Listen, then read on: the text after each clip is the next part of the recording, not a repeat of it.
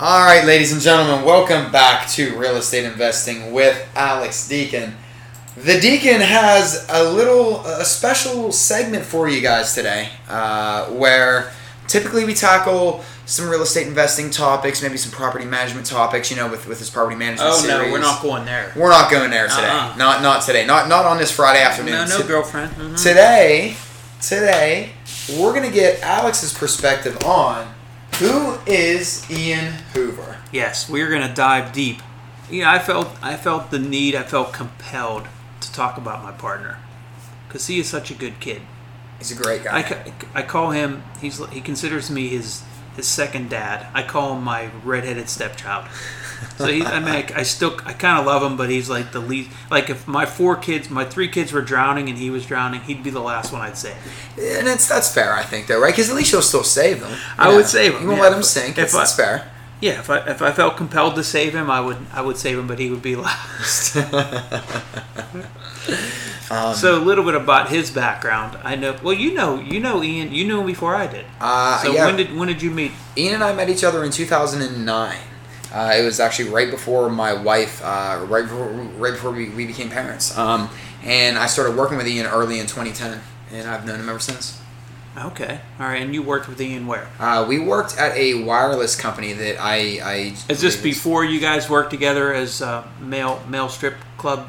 It was actually what happened was, we were selling phones, and then what we did, we decided, you know what, we were better off as chip and don't dancers. There's Chip and Dales. We were the Chip and Don'ts. Chip and Don'ts. And it was more like we were the warm-up act. It was like more of a comedy act where it was like, oh wait, these guys. So when the real men came out, right, they actually got paid. We were just more like the jokes that they put out there. They used to be called fluffers, but not in this industry. Chip and Chump. Yeah, Chip and Chump. So you met Ian at T-Mobile. We met at T-Mobile. Yeah, we met at T-Mobile. Was he a manager of the business? When I met him at first, no, he wasn't. But then when we first started working together, he came down and then he ended up being my manager. Then I was his assistant. So it was like we were a management team now. Yeah, and I think he was possibly licensed then.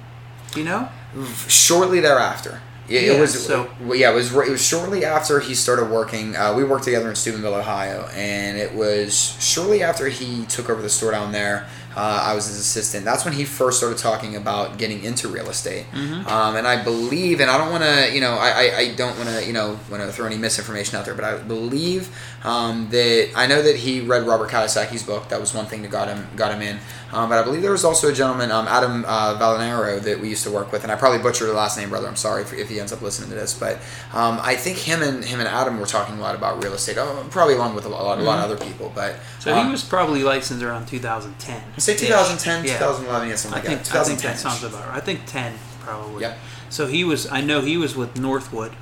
He did miserable at Northwood. He'll tell you that. I think about 2 years into Northwood, he reached out to me out of the blue. I didn't know the kid. He said, "Hey, you're looking for a property manager. I'm looking to learn and get into property management." So I met with Ian for the first time. He said, "Yeah, come on over. We'll get you started." He was still full-time manager at T-Mobile. And his first year, I think he made like 15 or 18,000 just leasing properties. Kid's a go-getter. Yeah. Oh yeah. So eventually we got him to the point where he was able to quit. About a year later, year and a half, he quit his job at T-Mobile full-time, worked as a salesperson at T-Mobile, and worked on my team as a salesperson.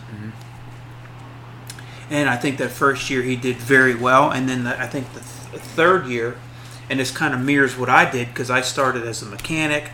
I failed miserably as a real estate agent. I went back to being a mechanic. I worked part-time as a real estate agent and full-time as a mechanic. Then I worked full-time as an agent a few years later and part-time as a mechanic. And then about 3 years into it, I quit my mechanic job full-time. And I was agent full-time. So that's what he did. About his year 3, he was basically working for me full-time. And doing quite well, doing really well.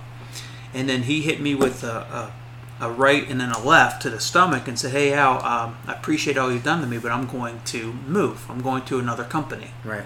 Because I got a great opportunity. And I said, "Ian, you're an entrepreneur like I am, and I can't say don't go. And I appreciate it. I wish you all the best." And he did he left and he did well for about 6 months.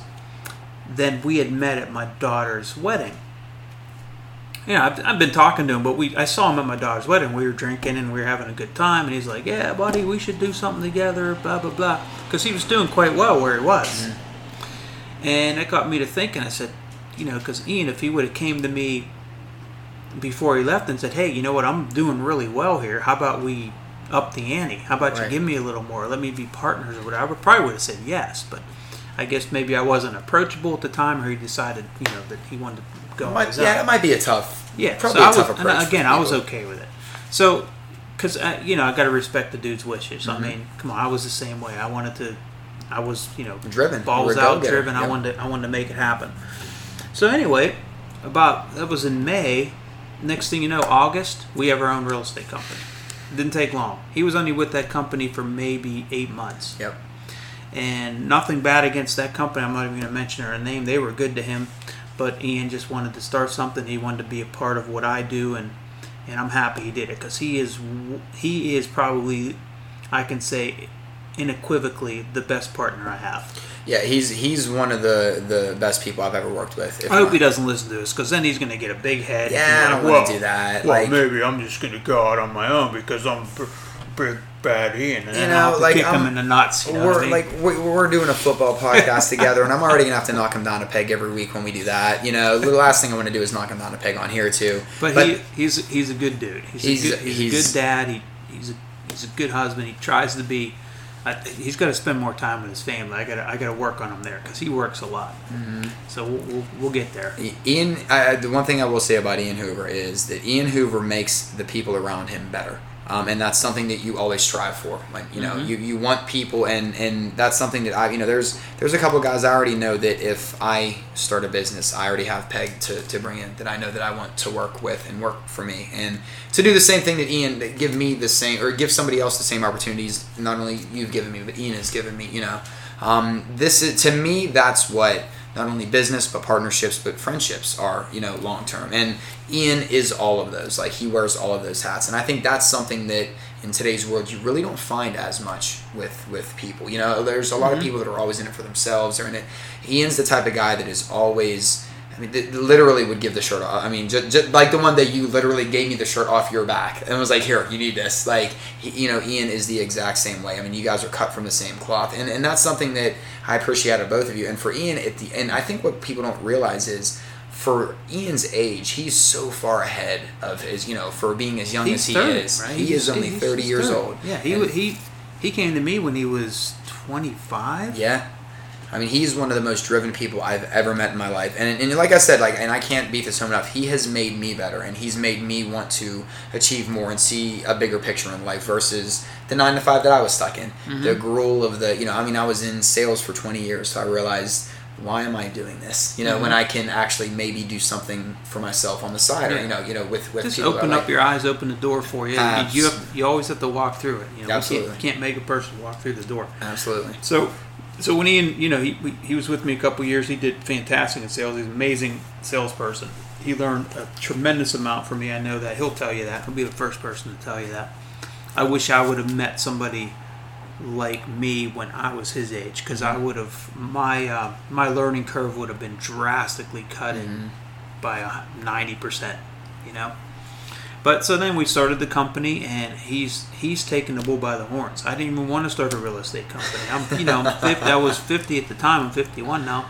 I was cool with doing what I was doing. I was with Keller Williams, which is a good company, and I was just doing my thing and investing in real estate, working my real estate team. I had the property management company, but he's taken us to another level, and it's kind of re-energized me to want to do the same. I needed that little kick in the ass, because you get complacent, whether it's age or you're just complacent. Football players, rock stars, they can all get complacent. They don't create, they don't want to improve, and then they just kind of dry up and move backwards. You kind of need that spark to make it fun again. Yeah. And I can tell, and again, I hate to keep saying within a year, I can tell that a year later, now that we've been kind of working together for a year, there's kind of like a little smile on a little bigger smile on it. There's always been a smile on your face, but you can tell that you're enjoying it again. You can tell that you're kind of back, like it's there's a different Alex now. Yeah, I think a lot of it has to do with, I know he's got my back. Mm-hmm. You know, and you can't rely on a lot of people on this planet to know that they have your back. You know, and you got your family. I got other partners too. I have some good partners. That's the key to success in life, is picking the right partners. Mm-hmm. You know, whether it's the right wife or the right business partner, just picking the right partners, but also knowing that, looking at them and knowing they're not perfect. Because if you always blame the partner for the failure, then it's you that's the failure, right? Because you're just, well, it's their fault, so I'll just I'll get divorced and go to somebody else. Right. No, it's their fault. Then I'm going to get married third time, fourth time. At some point, you got to look in the mirror and say, "Gee, maybe it's me." Hit marriage number 9. Yeah, maybe possibly could be me. Maybe I'm a freakazoid. I don't know, but I'm a lucky man. And I just wanted to give props to Ian. I've never done that. I'm pretty reserved. Like, when he calls or whatever, I'm like, "What do you want, jerk off?" That's how I answer the phone. So that's just me, man. And I think he deserved this. So I want to let everybody know who works with Ian, who wants to be an agent with our company, who wants to invest in real estate with, and Ian's representing them, or they're talking to Ian. They need to know where this kid's come from. He's come from nothing. Yep. He's made something out of nothing by reaching out to me and to other people and working hard. And he's created everything he's created for himself by himself. Ian Hoover is really I can only take so much credit. I mean, without Ian, I've tried to help lots of people. Without the drive and the want to do, and then the actual to do, you can't get it. So he's got what it takes. Like I said, in different areas, whether I was working in sales with him and now on the tech and media and marketing side with him, I mean, he's always, whether he's realized it or not, has always made me better. So let's bring it back down to earth. He's still a dick. Absolutely. Abrasive Cowboys fan, and y'all know Cowboys fans anyway. So let's not go too far. The dude's okay. He's all right. He's a decent guy. I guess. Let's end it there. I don't want to get too mushy here. But listen, guys. Realistically, guys, let even Ian Hoover have your ear.